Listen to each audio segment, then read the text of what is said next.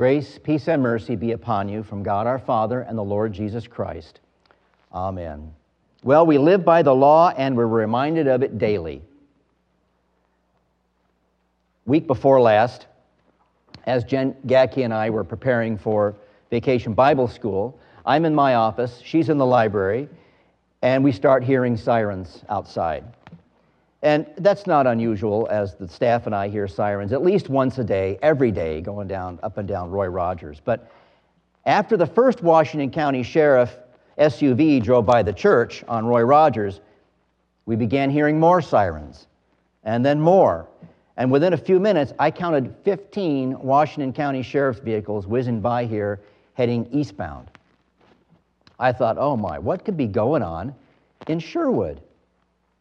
I didn't know their destination was Nyberg Road in Tualatin, and we found out later an officer was shot at some apartments there. It was a grim reminder that we rely on the rule of law to have an ordered society.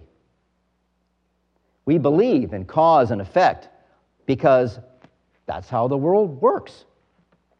The law is so much a part of our lives that the gospel, the good news of God's grace in Jesus, undeserved, unearned forgiveness, love to the loveless, grace to the undeserving, is sometimes like a strange foreign language.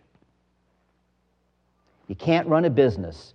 You can't run an apartment complex, a family, a police force, a society on grace alone. Because old Adam will take advantage of it every time. The problem comes when we believe God deals with us the same way we deal with each other. That was Israel's problem. Israel tried to live by the law before God rather than by grace through faith in the promise. When the promise God made to Israel came true, when Israel's Messiah, Jesus, finally showed up, most of the Jewish people, ancestors of the Israelites, rejected him.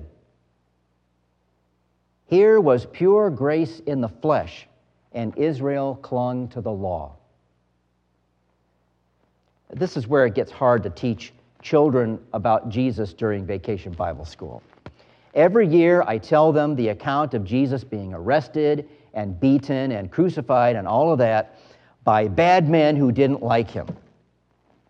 But then going into detail about who these bad men were and why they were out to get Jesus, it's complex.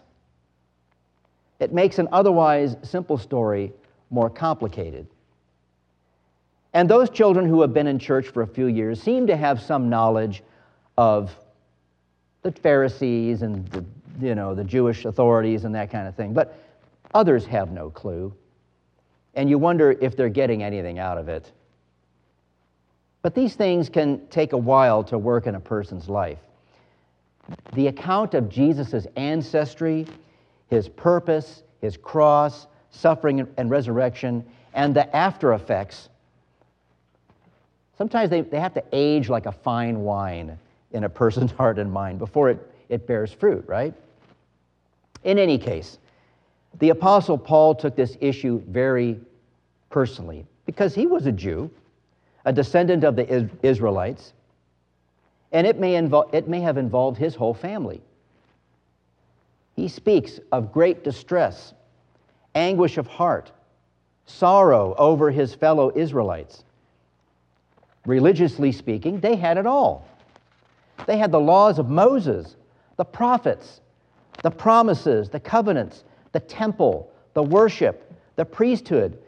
They had this whole system of being God's people and him being their God, forgiving them when they dealt badly with people and forgiving them when they mistreated him. They were God's favored, chosen people, the apple of his eye, and yet they didn't believe him. They didn't always believe in him. Paul was willing to be damned in their place if that were possible. He says, "For I could wish that I myself were accursed and cut off from Christ for the sake of my brothers, my kinsmen." But that's not possible for Paul or necessary. Christ has already done that. If you look at the history of the world and the history of Israel, it would seem as though the Word of God failed to deliver the goods for the Jews during and after the time of Christ. For the Gentiles, it was different, right? The Word of God took off and spread. But with God's chosen people, the gospel, which Paul called the power of God to salvation to both Jew and Greek, seemed to fail in the temple and the synagogues. But this was foretold by the prophets. But we also know that faith is not hereditary. Most of you know from experience that Christian parents don't necessarily raise up Christian offspring. We bring them to baptism, we bring them to church, we bring them to Sunday school, often dragging them out of bed or the house to do it. We teach them, confirm them, we encourage them, and yet many don't stay with it. Like the Israelites, they had gifts, but faith didn't appear to take hold. Or if it did, it withered like the seedling in the shallow soil or was choked by the weeds of the world. Paul's way of expressing this is revealing. Not all Israel is Israel, he says. Taking an Ancestry.com test and tracing your genetics back to Abraham doesn't make you an Israelite. And remember, Abraham had two sons, Ishmael and Isaac. Ishmael was the firstborn son of Abraham. He was entitled to the inheritance according to the law. But Ishmael was conceived in unbelief. Sarah trusted in the law of human fertility over the outrageous promise of God that a woman in her 90s could conceive and bear a son. So the promised seed of salvation would not fall upon Ishmael, but upon Isaac, because he was conceived in belief and trust in God and faith in the promise, not the laws of biology. The same holds for our Lord in his incarnation in human flesh. A virgin conceived and bore a son according to the promise of God. It goes against everything you learned about the facts of life. But God doesn't save by the law. He does his own saving, where an old woman and a virgin conceived by the word, and sinners are forgiven for the sin, they're forgiven their sin for Jesus' sake, and his suffering and death on the cross and resurrection from the grave. Speaking of the grave, our cemetery out here isn't just a burial ground, it's a ministry. One day during VBS, I walked the children through the valley of the shadow of death, the cemetery.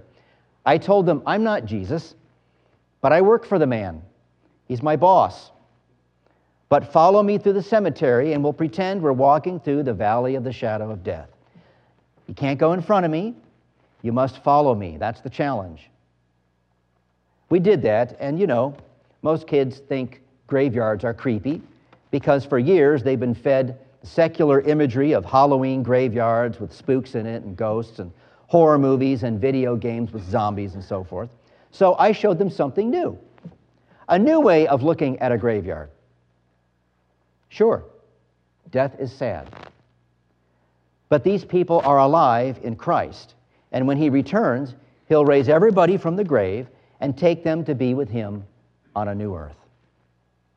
Well, you can imagine the questions I got, right? I can't go through all of them for you, but they were good. And it was all good. And the cemetery really is a ministry in more ways than you may have thought before. But let's return to these two sons of Abraham for a sec. Do you want to be part of Ishmael or Isaac? Esau or Jacob? Pharaoh or Moses? Adam or Christ? Do you want your life to be an example that encourages others to believe, or one that's a warning to others of the perils of resisting grace? This is what Martin Luther was confronted with in his life. He was born into, raised, and worked in a Christian worship and life system which dealt out huge amounts of warning and condemnation, but very little grace, if any.